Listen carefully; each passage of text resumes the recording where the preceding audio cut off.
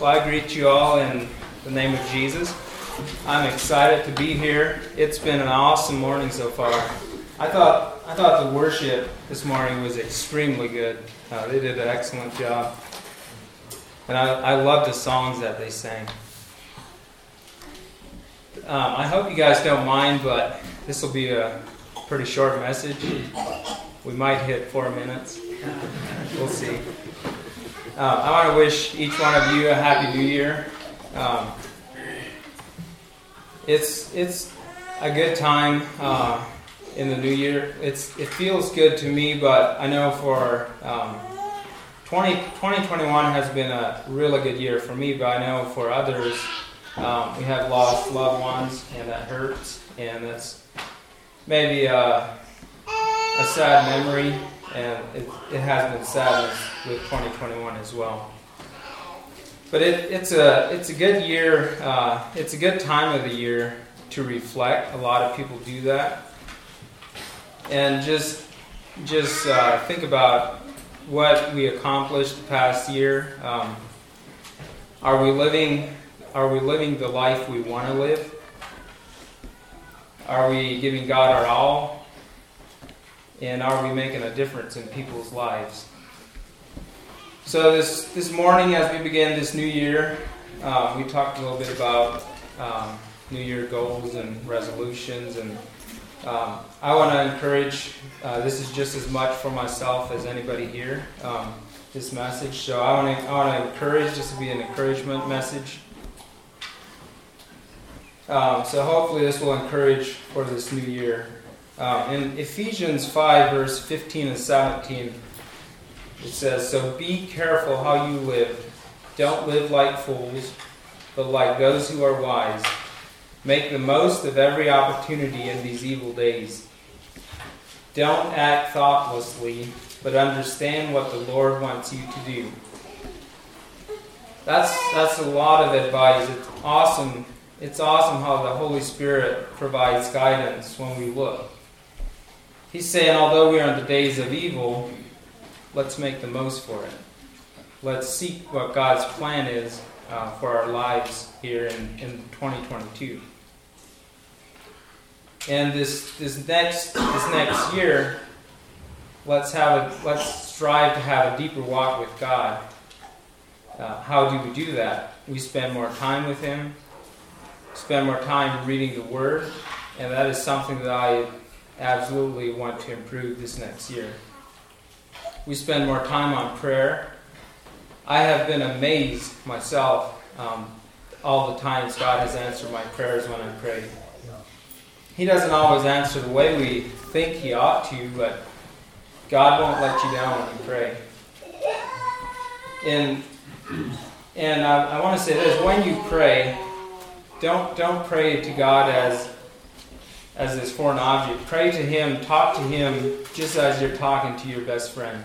It doesn't matter where you pray. If you're going down the road, if you're driving and you want to pray, you want to talk to Him, do that. In Matthew 6, verse 7, it says, "And when you pray, do not keep on babbling like pagans, for they think they will be heard because of their many words." So let's spend more time in worship and fellowshipping with other believers in Christ. I believe spending more time with God is more important than anything else down here. Let's stay away from the mindset that when we get time, we'll spend time with God. I think it comes down to what we had talked earlier. It comes down to living intentional. So we need to make some plans for God in prayer and also in reading. Let's also talk about healing of relationships. Maybe there has been relationships this past year that have been damaged and you would like to restore them. In 1 John 3 verse 18 it says this: "Dear children, let's not merely say that we love each other. Let us show the truth by our actions." He is saying actions speak the loudest. We can talk all we want, but without action, it doesn't really mean anything. it also reminded me of Sunday school, faith without works. We can say we have faith, but if the works don't follow afterwards, then people probably wonder if you do have the faith. Turn to 1 Corinthians 13.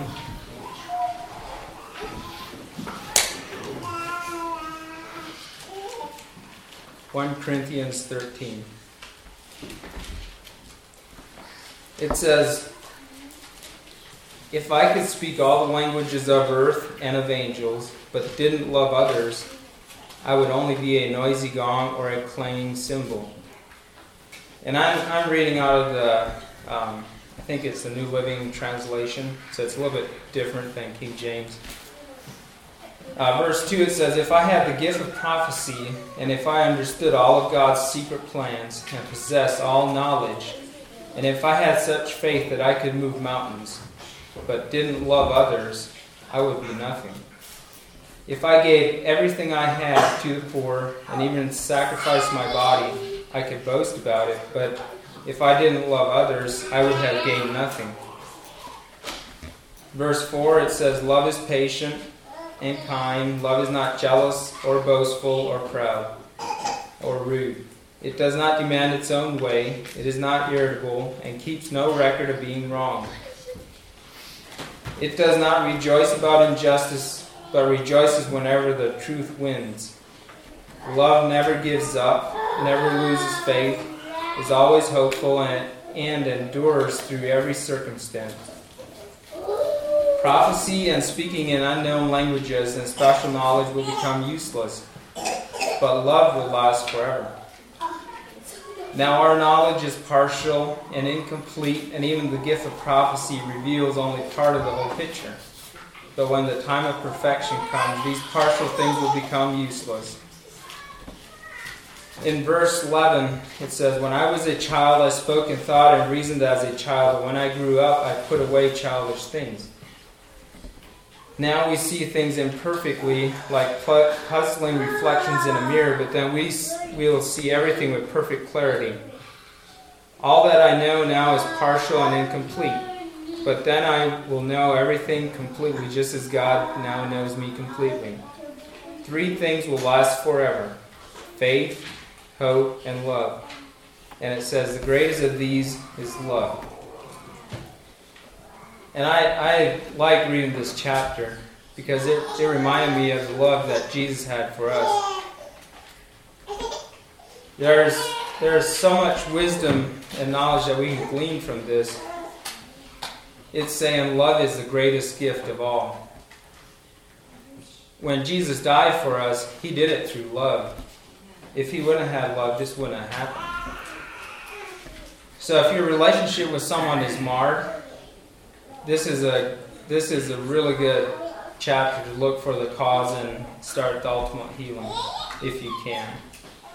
Because why would you be irritated with someone when your Father, the Most High, is the God of love?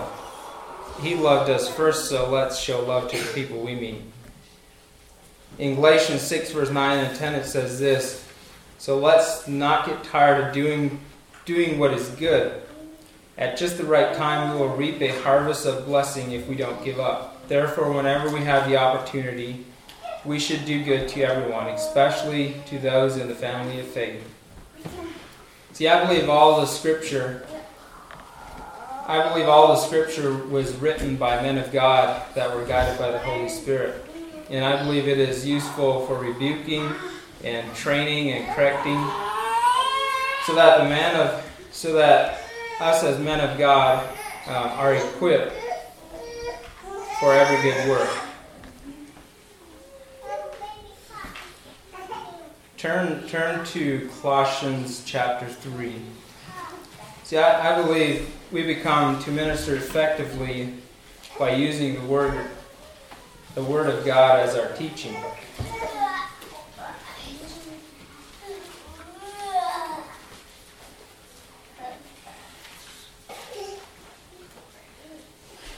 Colossians 3.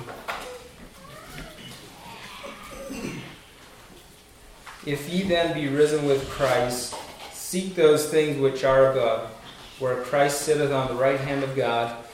Set your affections on things above, not on things of the earth. For ye are dead, and your life is hid with Christ in God. When Christ, who is our life, shall appear, then shall ye also appear with him in glory.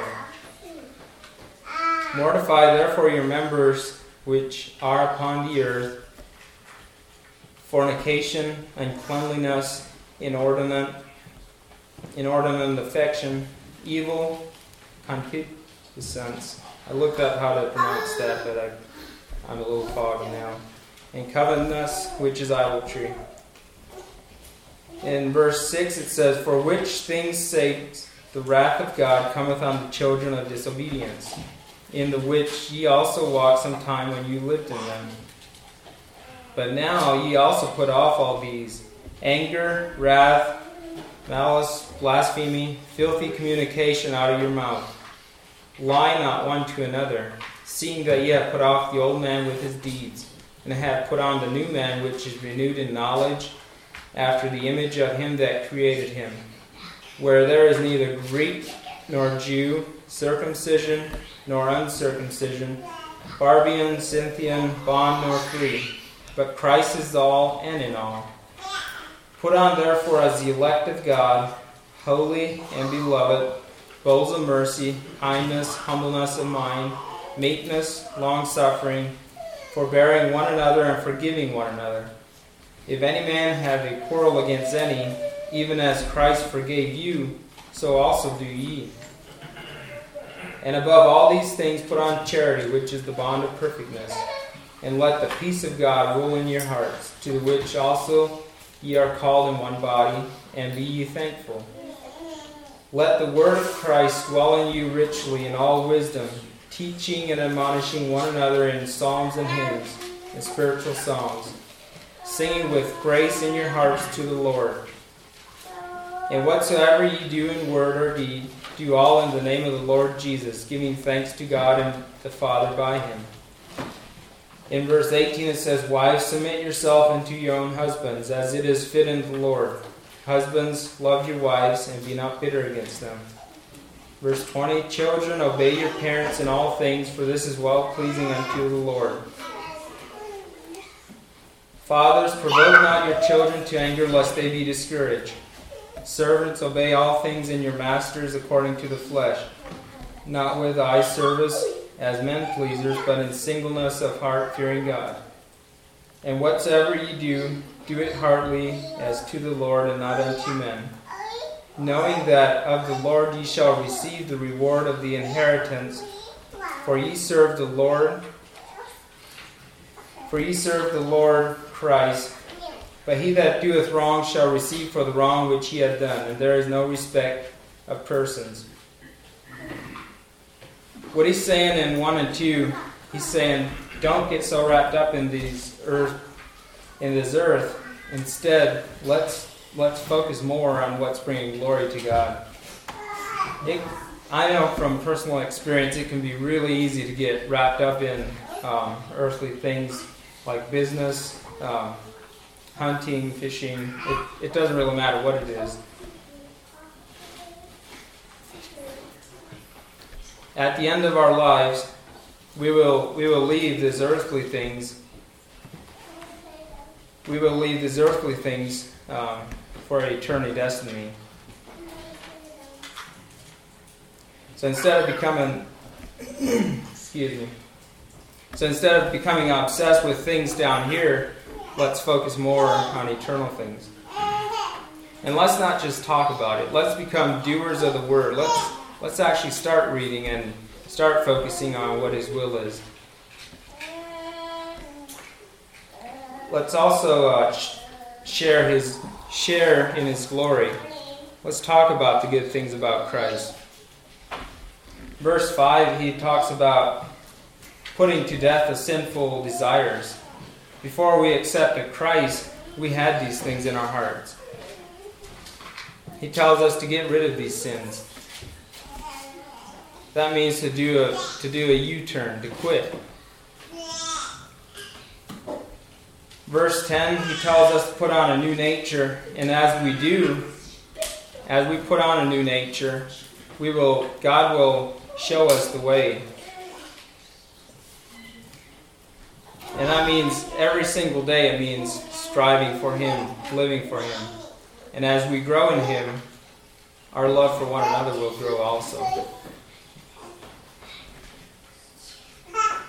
And as a born-again Christian, it no longer matters what race you are from. It no longer matters what denomination you're from, whether it's Muslim, Amish, Mennonite, Hindu. That no longer matters. And it also no longer matters. It also no longer matters what race you are from either. Whether you be white, whether you be brown, black, red, it no longer matters. As children of God, we are equal to one another.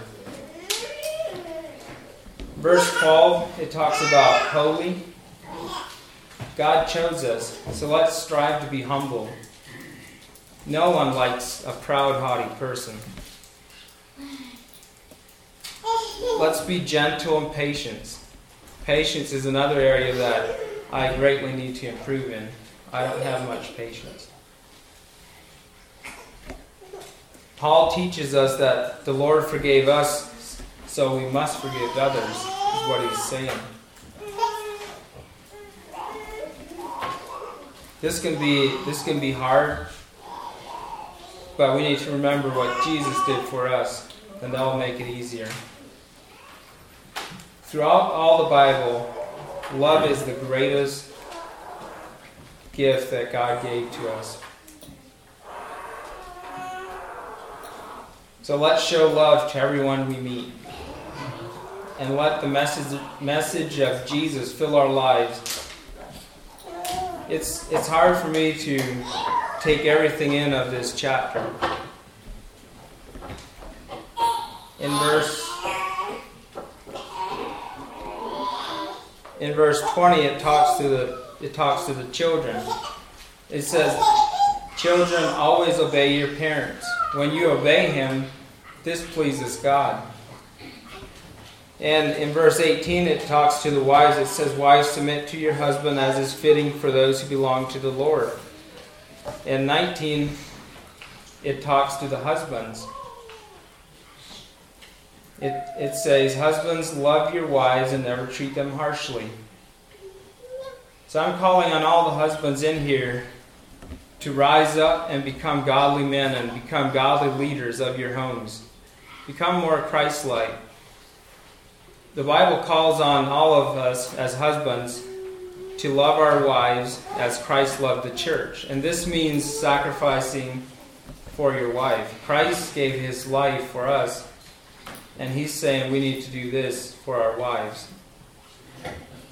1 Peter 3 verse 7 is a strong statement. It says, "Likewise, husbands, live with your wives in an understanding way. Show honor to the woman as a weaker vessel, since they are heirs with you of the grace of life, so that your prayers may not be hindered." He is saying, don't be hard to get along with. He is saying, show honor to the woman. She's the weaker vessel. And by doing this, if you do the opposite of this, what he's saying, your prayers could be hindered. So as we go about this new year, a couple points I want you to take from this message is spend more time in prayer, and as you go about, show love to people you meet.